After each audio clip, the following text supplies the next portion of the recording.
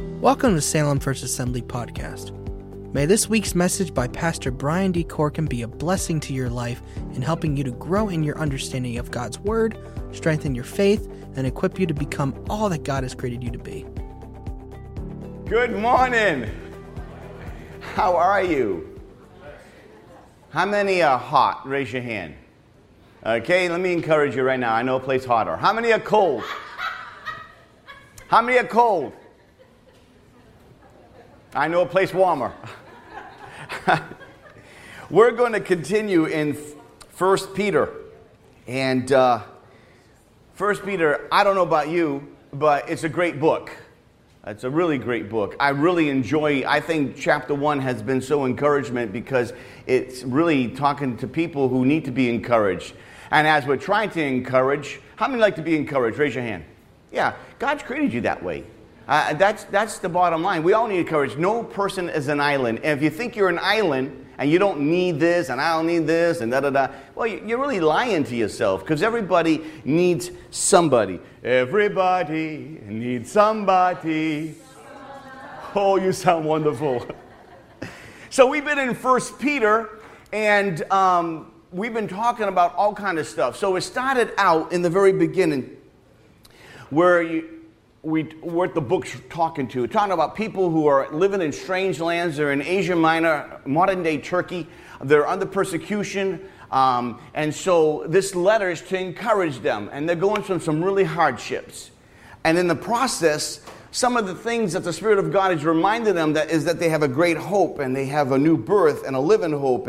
And they have an inheritance. And yet the inheritance never perishes, spoils, or fades. It's kept in heaven for you. Someone say, for me. I mean, God has the extra. God has extra. You haven't seen nothing yet. And it goes on to let us know that we are to rejoice. And even though we go through trials and tribulations, we can remember everything that God has promised us. Because you have to remember what God has promised you in the midst of a trial. Because of what you see in a trial. What do you see in a trial? The trial. What do you feel in a trial? The pain. But what the Spirit of God is doing is encouraging them in the midst. And so we've gone all the way up to verse 21. Today we're going to look at verse 22. Now, honestly, I don't know how this happens to me, but I wanted to get 5 verses done today. And as I start putting it together, you got 1 today. I started out with 5. I really did. Let me tell you a story, true story. And this is where we're going today. Because when we look at the message today about living in, to be sincere and fervent love, how do you live in? How do you live in that? You know, living in it is something really powerful. And we know about love, but what is fervent love? What is sincere love? Because after everything that has been said, now the essence of a very powerful portion, I think I want to just remind all of us, and this is really a reminder aspect journey that we've been on, but let me remind you of this, because there are so many people in the world like this. There was a little 4-year-old African girl who had been sold as a slave. True story. She had never known what it was to be loved, didn't know what love was. Her name was Kyodai, and it really meant, listen to what it meant, nobody loves me. How would you like that? Well, when she was about 10 years old, she was covered with sores all over her body. Matter of fact, her own tribe didn't even want her and kind of cast her off. But some missionaries came, and they saw Kyodai, and she said, nobody loves me. And the missionaries started to share the gospel of Jesus Christ. Said, no, Jesus does love you.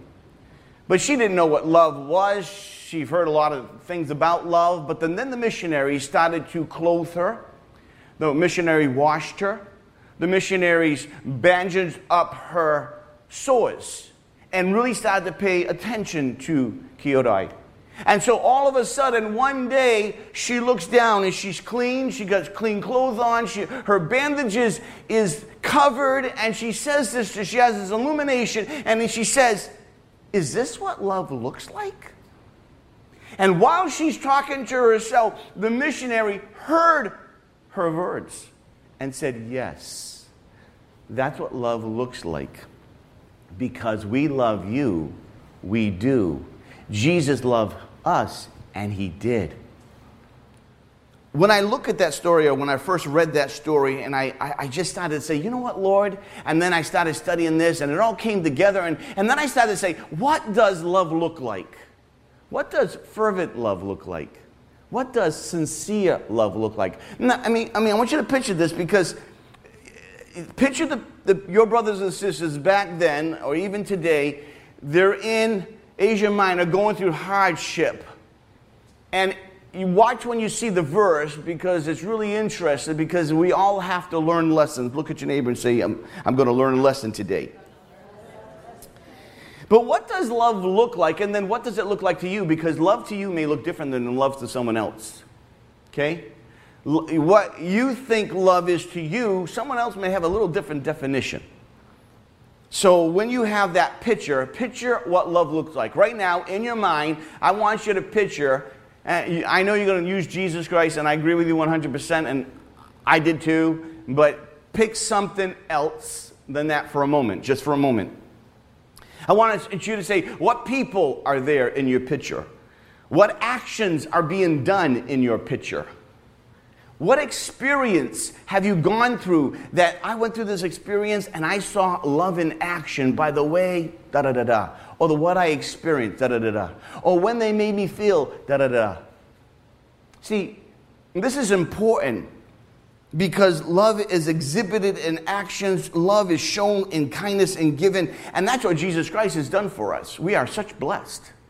And when we realize how much God loves us, when we really, not just talk about love and not just spell it out, L-O-V-E, or make a little statue in Philadelphia with Big John, L-O-V-E, and take pictures next to it and get a great picture of love. But what does love really look like? Because this is where we're finally at in verse 22 in the narrative, in the story. Let's look at, see, look, just I didn't correct you, but here's the truth. See, this is what I was going to attempt, 22 to 25. I didn't get there. See, I just approve. I started out with those intentions, so bear with me. Now that you have purified yourself by obeying the truth, so that you have sincere love for your brothers, love one another fervently or deeply from the heart. For you have been born again, not perishable seed, but imperishable, through the living and enduring Word of God. Now, I want you to understand this before we get this, because all this, sincere love for your brothers and love for one another, this is description of really how we are to love. So, before I jump into this, I want to take a little rabbit trail, because I feel like sometimes there's two words here that just jumped out at me while studying it, and the first one was purified, and the other two really was fervency or deeply, love or sincere, all of those kind of put together. So let me take a journey a little bit, first of all, and let's talk about now that you have been purified yourself. Now that you have purified yourself. And you say, wait a minute, I purified myself. Yes, you have. You have volition. You have choice of how you do the right thing to purify yourself, because Jesus has purified you already. Understand? So Jesus has done the work, and then you've got work to do too. But I want to talk about what Jesus has done in his purification. I want to talk a little bit about what the Old Testament and New Testament talks about purification, or the purification rites, or the purification things that need to be done a little bit in the Old Testament and through the New Testament. Because if we're going to understand love, you have to understand the one who is pure came to us. You can't love, can anybody love someone who's really, how should I say this? Think of the worst person in the country. I don't know who you think that person would be. And then I would say, go ahead and befriend them. And you would say to me, what? Befriend that person? Oh, you're smiling now, huh? Because you think it's funny. But it's true. The thing is, sometimes people who don't want nothing to do with you, just no one nothing to do with you, those are the ones you got to pray for. Those are the ones you got to get a heart for. And so in the Old Testament, we see cleansing commands with water for physical body and for spiritual purity. I think it's very important that in the Old Testament, you have purification, one for the body, then spiritual. It was a spiritual reflection of what was to come. So what they did was pointing to something greater. Every purification rite, every purification action was always pointing to something greater. That's why God gave it into the Old Testament. But also, there was purification for the body. What do you mean by that? Well, let me explain to you a couple things, and as soon as I say this, you'll go, oh, yeah. Moses washed Aaron and his sons. Did you know Moses washed Aaron and his sons before they became priests, because the priests had to be washed physically?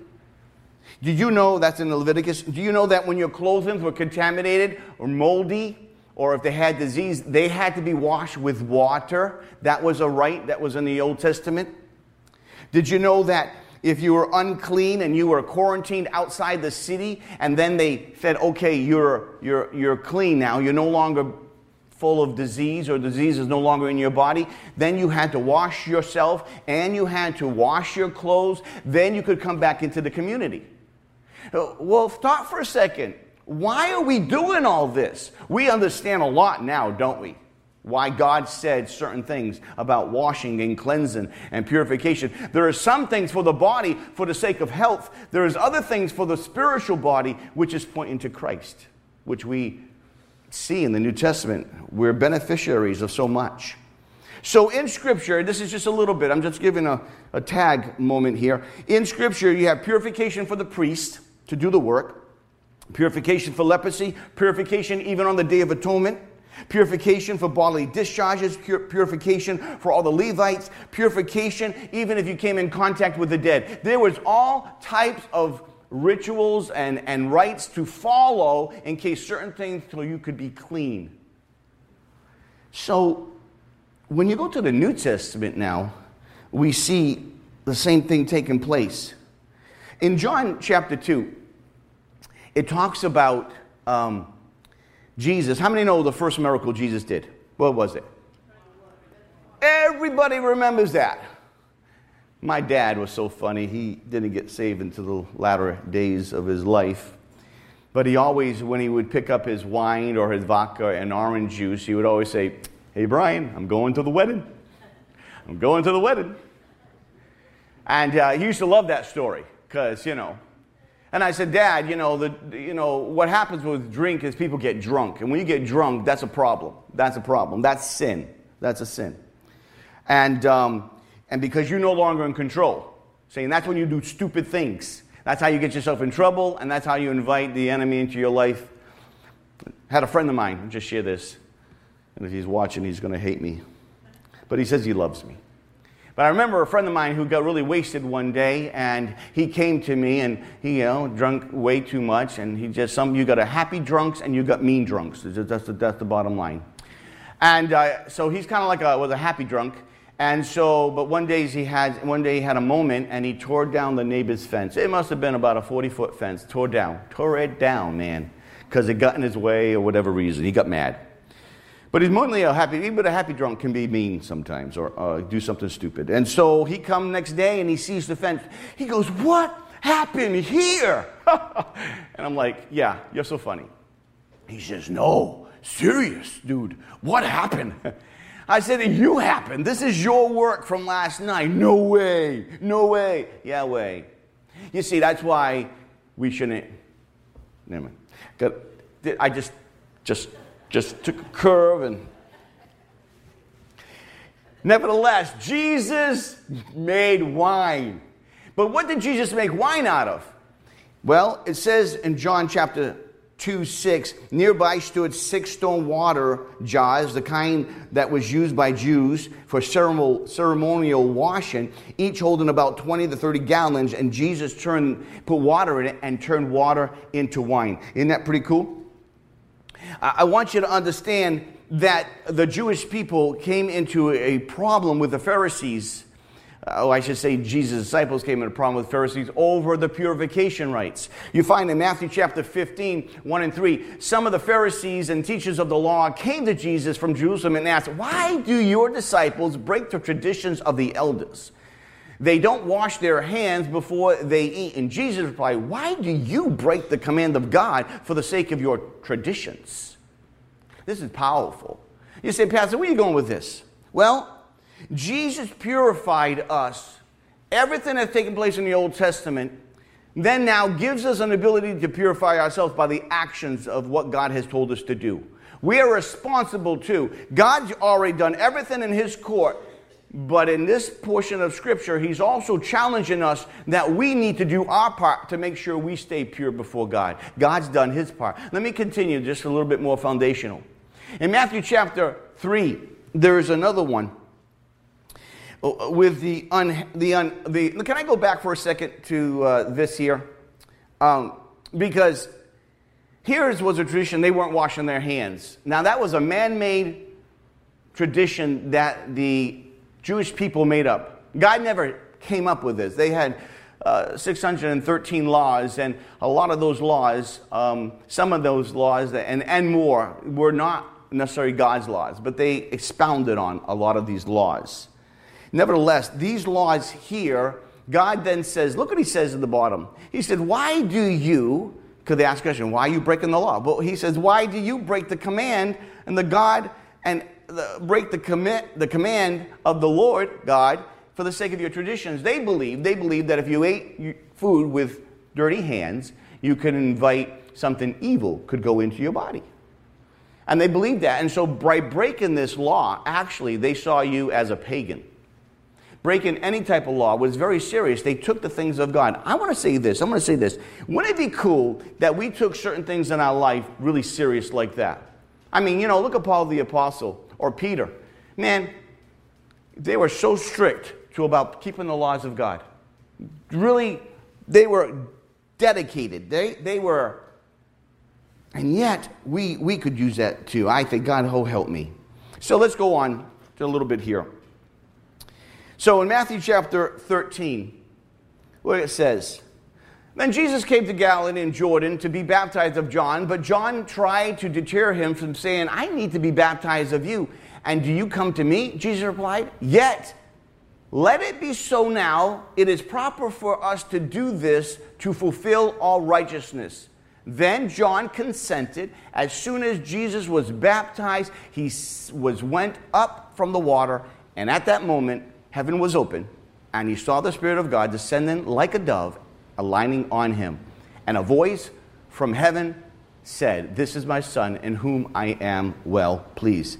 Let me just explain what I'm trying to get a point here, because in the cleansing aspect in the Old Testament is pointing to this very moment of true purification, what Jesus Christ did. Because the righteous one was following the righteous acts in which he put in there, and he himself was following. Did he need to be baptized? No. John definitely needed to be baptized by Jesus.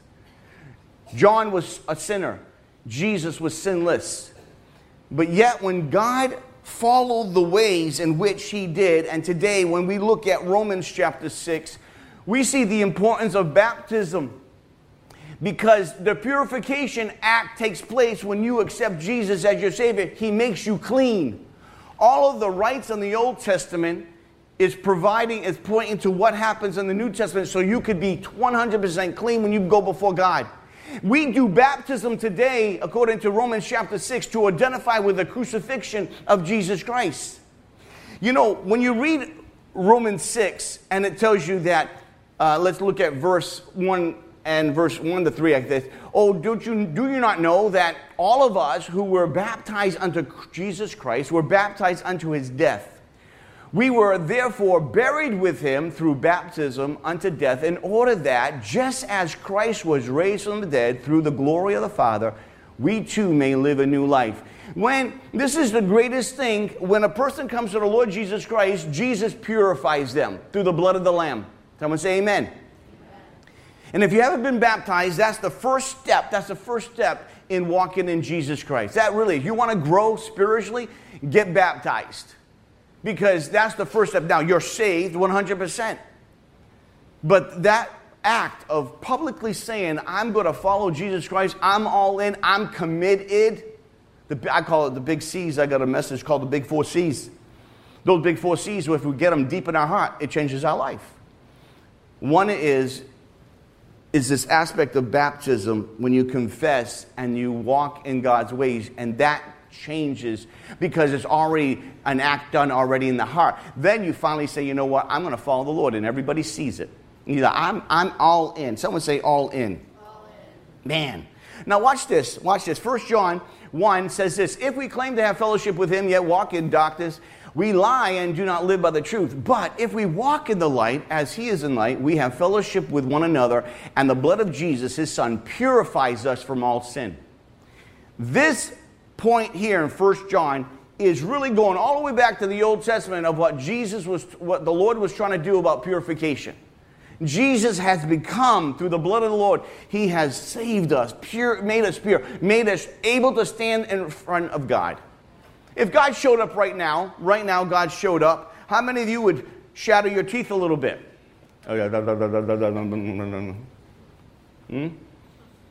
Just saying. But see, when you got the blood of Jesus, you're pure. God's giving you that. You can come boldly before the throne of God because of relationship. Let me just give you one more. 2 more. 1 Corinthians tells us, since we have these promises, dear friends, let us purify ourselves from everything that contaminates the body and spirit, perfecting holiness in the reverence of God. So that's our part. God has got the purification, told us all in the Old Testament, everything that was done was pointing to him. Jesus comes. He even allows John to baptize him so that the whole righteous act would be fulfilled, that the righteous one came and ready for ministry. It's also interesting that John the Baptist's mother and father came from the very line of Aaron, the very priest. God does all these little details. He connects all the dots. He always does. Amazes me. But here's a powerful portion of Scripture found in 2 Corinthians, how we need our part to do what we're supposed to do. That's what he's telling the people in Asia Minor. Let me just give you 2 more, and one of them because it has sentimental meaning to me. Psalms 119 says this. This is one of the verses I had my children memorize. All of my kids memorize Psalms 119. And I had them do that in the early ages. I wanted them to get it in their heart. How can a young man keep his way pure? By living according to your word. I seek you with all my heart. Do not let me stray from your commands. I have hidden your word in my heart that I may not sin against you. Praise be to the Lord. Lord, teach me your decrees. Boy, that's a prayer right there. Now, they had to memorize more than that. But why did I have them memorize that? Because how can a person keep their words pure? I mean, think about it. What are we doing to keep our mind pure? What are we doing to keep our life pure? What are we doing so that we are doing our part to fulfill the portion of Scripture? Where it says, now that you have purified yourself, it's actually saying, now that you're actually walking, now that you're actually doing it, I have something more I want you to do because you're doing this part. You're doing what is right. But just because we do it right doesn't mean we're totally all done yet, does it? No, watch this part. This is the nuts and bolts of where I like to talk about today. But obeying the truth so that you may have sincere love for your brothers, love one another fervently. Some translations will say deeply, some translations will say fervently, from the Lord. This is powerful. This is so powerful. I looked at the definition of sincere, and it says a person who is free from pretense or deceit. One who communicates from the heart that the belief and the feelings are true. They're sincere. They're communicating. Now, it could be something you want to hear, something you don't want to hear, but they are sincere in communicating their beliefs, or they're communicating their feelings. And then I looked up, kind of curiosity. I said to myself, Lord, what does that really mean? Before I looked up this word, I said, Lord, what does that mean? And what sincere means is that they are clear in their distinction of what's important to them.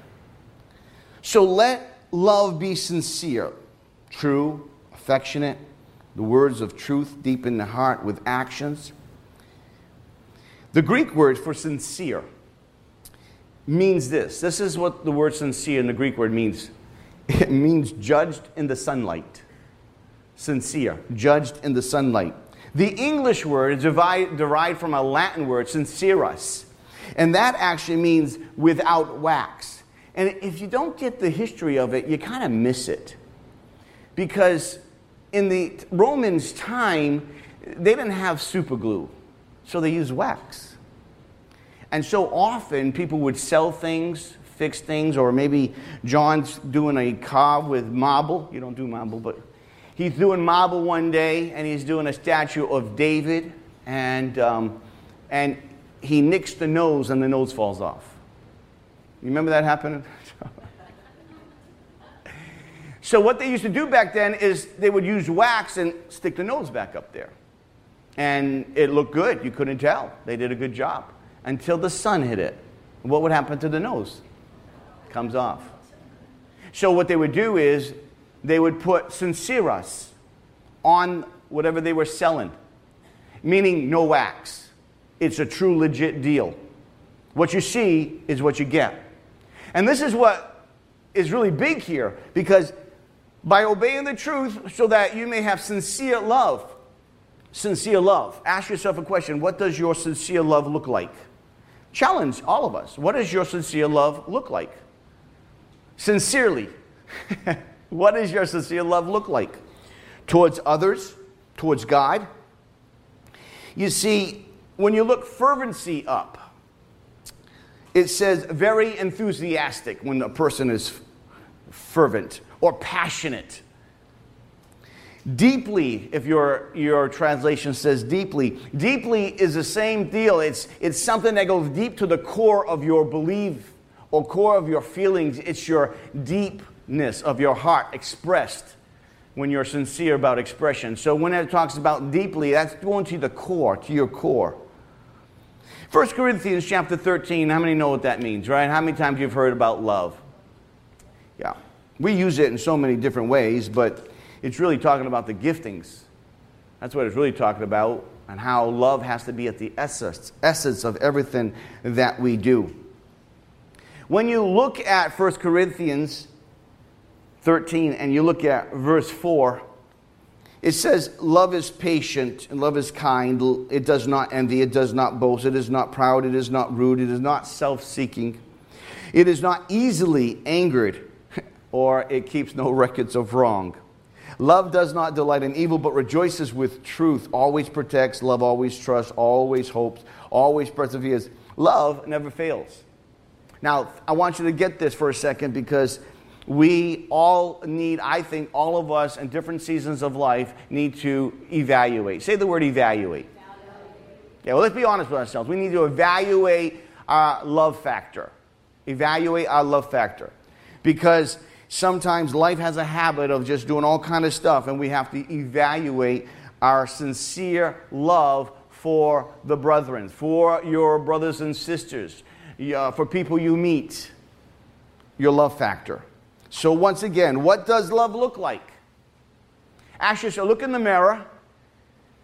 I was going to give a mirror and say, what does love look like? And then put your face in the mirror. Does love look like you? Ask yourself, do we carry, and this is a challenge for all of us, this is nobody has the market on this. And if you do, please sell it. Give it away. Because see, if your love is going to be sincere, if your love is going to be fervent and passionate, it has to be seen as whatever you do and everything you do. Because love has to be seen. Because love is not words, but love is, yeah, we'll all agree, it's action. It doesn't make a difference of what you say. It's actions. If you know me real well, those who know me real well know me, and I say a word that comes along with this package, and only those that know me well because of where I am. But see, love has to be demonstrated because words are cheap. Words mean I don't have to do nothing with it. So I don't know about you and I, but he's commanding them and helping them, simply just telling them, listen, sincere love, once you obey in the truth, now have sincere love for your brothers. Love them fervently and deeply from the heart, from the core of your being. Even if you're in the struggle, because they're in different struggles, and there were some struggles with the Gentiles, a struggle with the Jews. Now it's changed some things. You know, they had people believing, but they were from different backgrounds. But you know what happens to missionaries when they go on the field? It's amazing. It doesn't care if they're what denomination they are, as long as they believe in Jesus Christ, they come together like crazy. But here, us in the States, we're like the two shall never touch. We're like everybody a bunch of chiefs. When Jesus Christ really is at the center of all things, if that believer was the only believer in Jesus Christ and you were in a foreign land, you would make that believer your best friend. Yeah, not so here in the States. Lord knows everything has to be perfect and lined up, and the stars have to be lined up before we will sometimes agree with people and come into contact and do something good. But let me ask you a question. What does love look like, again? What does it look like to you when you talk about fervency, love, when you talk about sincere love? Where do you fall in the picture? What area of your life that your fervency of love is seen? Now, I'm not just talking about your own family, because I know some of you can love your own family real well, and I know some of you can really fight with your family real well. It's on both sides of the fence, right? But how about another brother or sister? Or how about someone else? How do we love? How do we love? It's amazing, but John 15 teaches us a little bit. Read this. As the Father has loved me, so I have loved you. Now remain in my love. I love this chapter. If you obey my commandments, you will remain in my love, just as I have obeyed my Father's commandments and remained in his love. I have told you this so that my joy may be in you and that your joy may be complete. My command is this: love each other as I have loved you. Greater love has no man than this, than he laid down his life for his friends, and you are my friends if you do what I command. I want you to get this portion of Scripture one more time, because it says, obeying the truth so that you can't have sincere love unless you're obeying God's truth. And you can't obey God's truth until you know God's truth. That's why you have to be in your Bible. You have to know the author. If you've got to read the book, you've got to know the author. But if you're not reading the author, how can you obey something that you're not reading about?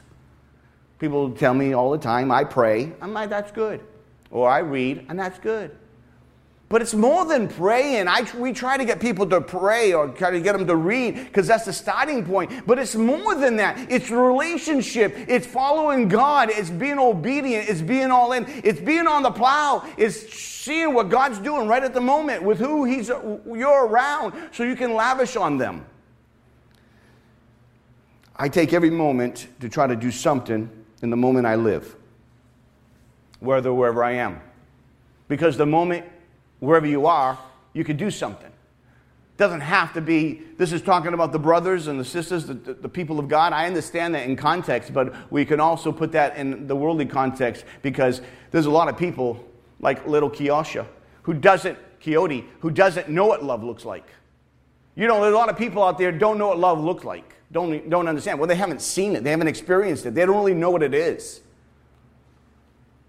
We shouldn't have trials and struggles and problems and stuff that causes people to come together, but we should really let love always be seen. Jesus said they may know the difference by the love that you have for one another. Love is always in demonstration of heart, which is demonstration in action. That's the beautiful thing about it. John 15 is beautiful. Jesus ends with that. He says, you are my friends if you do what I command. Jesus died for us. We know that. Sometimes I heard someone come up to me one time and said, you know, Pastor, I know all this Christianity stuff. I said, well, that's great. I'm still learning. Great, good for you. He says, yeah, Jesus died for us. We know that. Give me something good. I had everything to stay glued. Give me something good. I almost had a thought in my mind. I said, let me give him an analogy. And I thought, can I get in trouble for this? I don't know. But my analogy went through my head. I said, who do you love? And I would hopefully they say, well, I love someone in my family. And I say, well, I'm going to either shoot you or this person in your family. What were you going to do? Hopefully they shoot me. That's love. Just to get a picture to the guy's mind. Can you understand what love is? Love can transform your relationship with God. Not just being in church, not just going through the motions, but there's a world dying out there. There's so many people who need to have the bona fide understanding of what Jesus Christ and the power of God that can transform them in a second, because it just takes one prayer, even in the supermarket. Trust me. God does it in restaurants all the time. The power of God can show up when you just want to be available, but be to the plow. Stop allowing the devil to say, I can't do that. I can't do that. That's not me. I understand that to a point. Everybody's personality is different, but everybody loves. Everybody can display the love. Just as he's telling the people there on Peter, you're obeying the word of God now in sincere love. Not just, yeah, I love you. Sure do. But really demonstrate love. Do something that shows sacrificial love. Sometimes, as a preacher, we think sometimes it's difficult. But if we catch it, it changes our lives. When we understand what Jesus Christ has really done, and don't be content to a comfortable way of living. Because when things get tough, it's amazing what God does on the interior of our hearts. Love, in this case, changes things. Jesus says, if you love me, you obey my commandments. So I said to myself the other day, I said, Lord, I remembered I did something one time. And I said, when you come, without Jesus, you're empty. Without Jesus.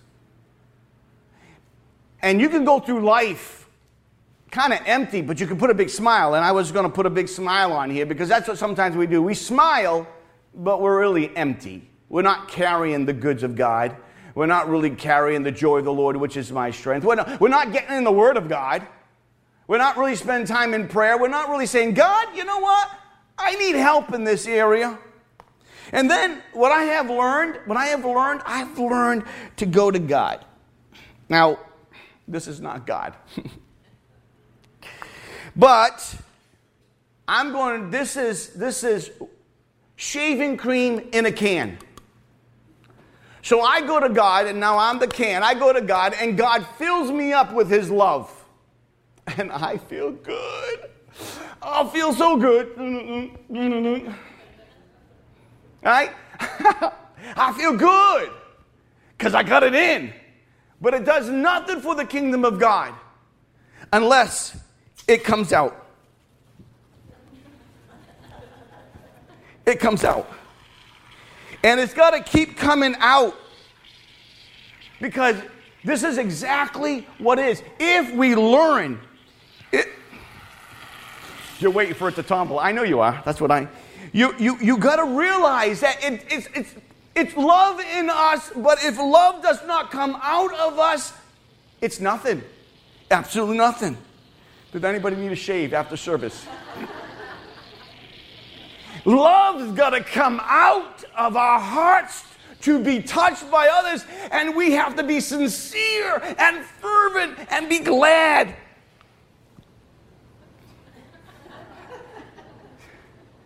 Oh.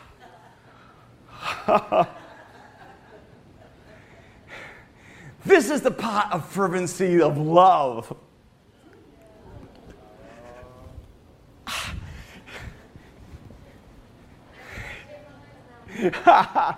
You see, the beauty of love overflows our heart and life. And guess what? Love can be messy. Love can be really messy. Oh, I'm good, sister. I'm good. Oh, my hands smell so manly. You see, what happens is that we need to continually be a person who lavishes the love on people because God has filled us up. Man, there's a lot of whipped cream in here. Whipped cream. You see, here's a beautiful part, right? Here's a beautiful part. God never wants us to put it back in. He wants us to give it out. This is important. With this whipped cream, I'm sorry, because I love whipped cream. And I wish it was whipped cream in my mind. So in this shaving cream, when I put it on, guess what happened? It prevents hurt and chafing, and I don't get nicked or nothing. When we walk in love, we don't cause harm. It's like life is so much smoother. You know, and even if you do something with love, and you try to, it's not always received in love, but when you do it in love, it's a lot smoother. You see, this is lavish. This is what God done for us. It got kind of messy on the cross. But that's what God did, lavish. He sincerely poured out his heart for us. And that's exactly what the Spirit of God, through Peter, is trying to tell them as well as us, that we are to obey the Word of God. But he says, sincerely and fervently love each other. And don't just put conditions. We put conditions all the time. Hey, did anybody ever know that shaving cream can be great for lathering up and smoothing your skin with aloe? That's what God wants from us. It's so important that now that you have purified yourself by obeying the truth, so that you have sincere love for your brothers. You see, it's all in the Word of God. You want to be different? You want to think different? You want to live different? Get in the Word of God. Let the Word of God get in you. It's never going to happen any other way. Love one another fervently, deeply, from the heart, for you have been born again, not of perishable seed. God gave you his best. He poured it out for you. How much of your candy are you going to spill out on others? How much, when you die, how much is still going to be in the can of the greatness and the fullness of God's love? How often are you going to take that can and pretend that's you and dish it all out and then, God, fill me up again so I can do the same tomorrow? Or do we just want to keep the love in us? Do you know the richest place on the face of the earth is? You know the richest place? Cemetery. People have died with dreams in their heart they never fulfilled. People have not done things that they've always wanted to do. And people have died with a lot of money in the bank and never done anything good with it. Pass it on to someone else and hopefully they'll do something good with it. And that's just hopefully. It tells us in the scripture here, for you have been born again, not of perishable seed, but of imperishable, through the living and enduring Word of God. So can I challenge you, if you're not in your Word, and I pastor, I talk to a lot of people, and it's probably only 10% of people sometimes in the congregation that are actually in their Word daily. It's a low. How are you going to know the author if you don't read his book? How will he transform you if you're not having that relationship daily with the transformation? It's so important that you and I recognize what God wants to do in you and through you. You see, this is a powerful portion of Scripture.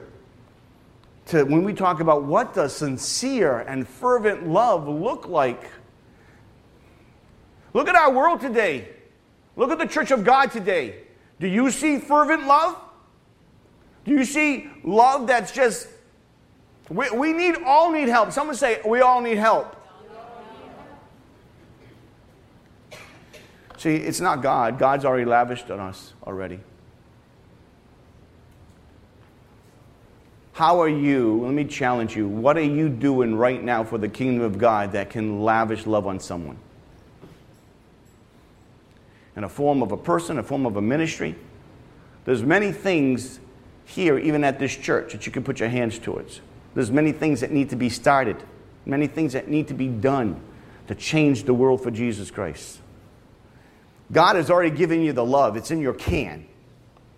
You just have to have the volitional choice to get beyond yourself and squeeze the trigger and do something. Because there are so many in need out there. And when I think of this young little girl, 10 years old, full of sores and nobody wants, has a name that says, no one loves me. There are people that may not have a name that says that, but inside their hearts they haven't seen, don't know what love looks like. And if God has filled your heart with His love, then I pray that you would ask God to do whatever so that your trigger of your heart maybe start to spill out on people that come into your path, or even new people that just you meet, whether it's you or your brothers and sisters around you. It's huge. Love is life-changing, but you got to stay in there to see what God will do. Got to stay in there to see what God will do, because God does His best work. Amen. Can you stand to your feet?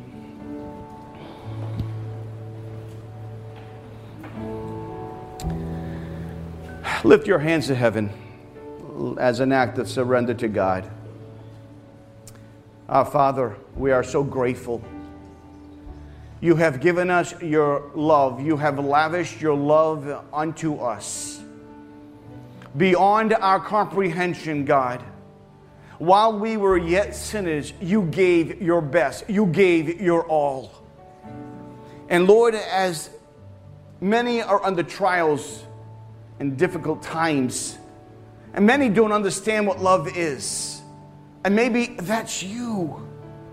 Maybe you have a hard time loving yourself, or maybe you just don't feel loved at moments and seasons of life.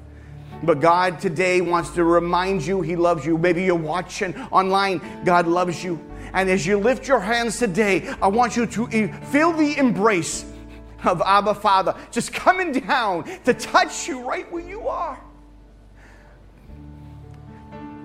To let you know He loves you. But He didn't just love you for you. He loves you that you can live a life of fervency, to touch others, to get out of the place of complacency and comfortableness, because growth never takes place when you're comfortable.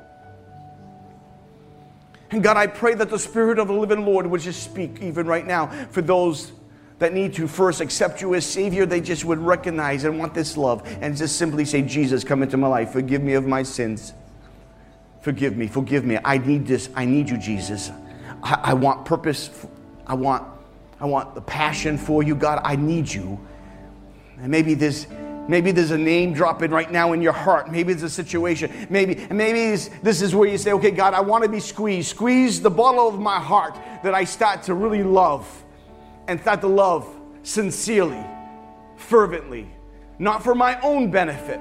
That I do not do things for my own, but for the benefit of the kingdom of God. God, I ask this in the name of Jesus. Father, we surrender. May you touch each heart, God, as we surrender to you and really give them an understanding of the depths of love you have for them. When you say, Father, forgive them, for they know not what they do.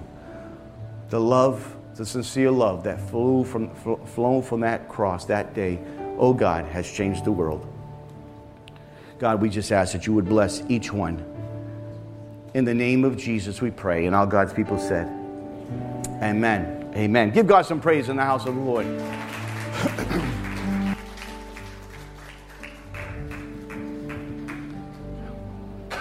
I'm going to just open up the altars. I'm going to stay here for a moment. If you have a need or a particular thing you want to pray, or maybe you're struggling with even the love that God has for you,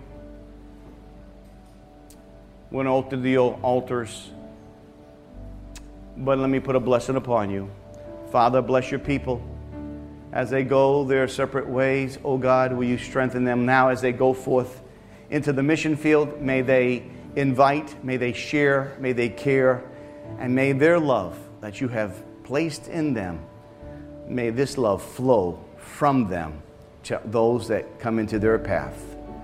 And may they see Jesus in them, I pray, in Jesus' name. Amen. Amen. Well, we thank you for joining us today. Let's continue to believe that God is going to do a work in all of our lives and in His church, despite our current circumstances. If you would like to support the ministry of Salem First Assembly, you can do so by mailing to 430 Route 45, Salem, New Jersey, 08079, or by visiting our website at salemfirstag.org.